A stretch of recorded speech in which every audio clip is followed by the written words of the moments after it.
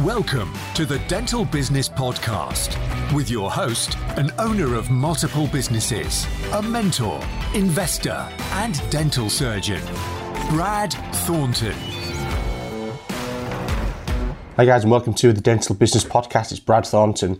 So I thought I'd do a quick update. Now, there wasn't an episode released last week, and this is mainly just an update off the back of the interview I did with Anne Hulton a few weeks ago. It was released a few weeks ago, to do with sort of transitioning to property and building a property portfolio and sort of a strategy that she implements and sort of, you know, the benefits of all things to do with property.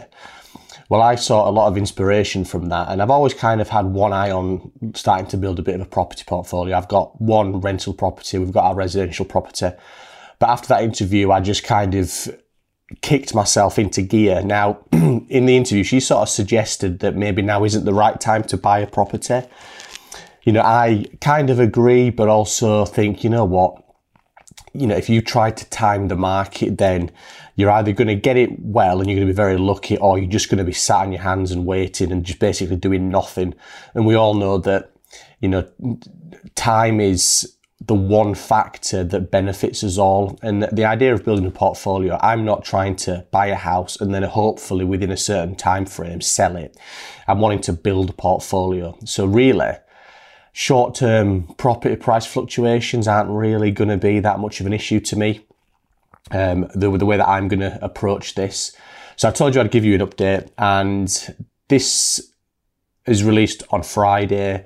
The property completed yesterday. So we had quite a motivated seller.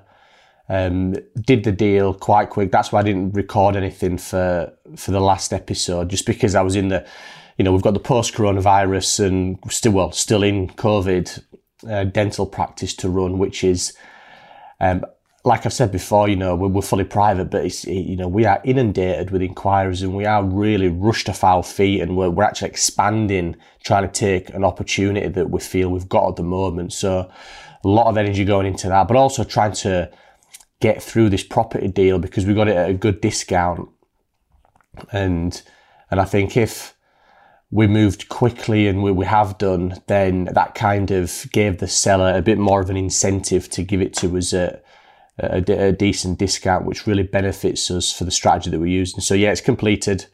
So my investment portfolio is equal to 1. You know, take away the rental that I've had for a decade, but in terms of this growth strategy, I've got 1 property under my belt. And you know what? It took me a month, less than a month, from start to finish. So yeah, I'd recommend guys start looking at it, because we've got our targets. I'm going to keep you updated, and yeah, I will hopefully every few well, I think that's been a bit ambitious. Probably every few months or so, I'll drop another episode in, which is an update. What I'll probably do is, once I've got back on track with the way that I record these and my sort of systems that I've got in place to be able to sort of get the time to do these, I'll probably do additional episodes that are these, because I think if the 1 a week episode is me updating you about my property portfolio, then I think that's a bit of a wasted opportunity to provide some really good, valuable content for you guys. So I'll probably do it as an additional one rather than the normal weekly one. But, you know, we'll see. So take care, guys. Look into property, look into assets, look into something where we're going to be transferring the money we earn into wealth building assets, things that create legacies, things we can pass on to our kids, things that are multi-generational. You know, we don't want to be burning the money we earn.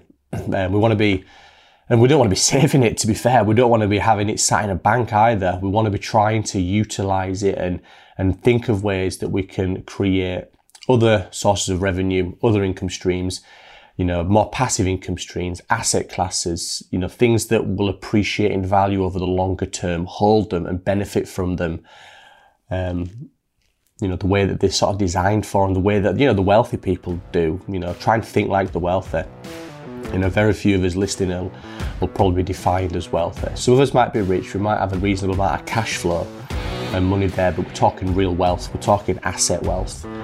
So let's start thinking like them now. And what do they do with their money? They don't sit in the bank with it, they don't sit on it, they don't spend it frugally, they retain it and purchase these asset classes. So yeah, full steam ahead. Good luck everybody, we'll speak next week. Take care and have a good weekend.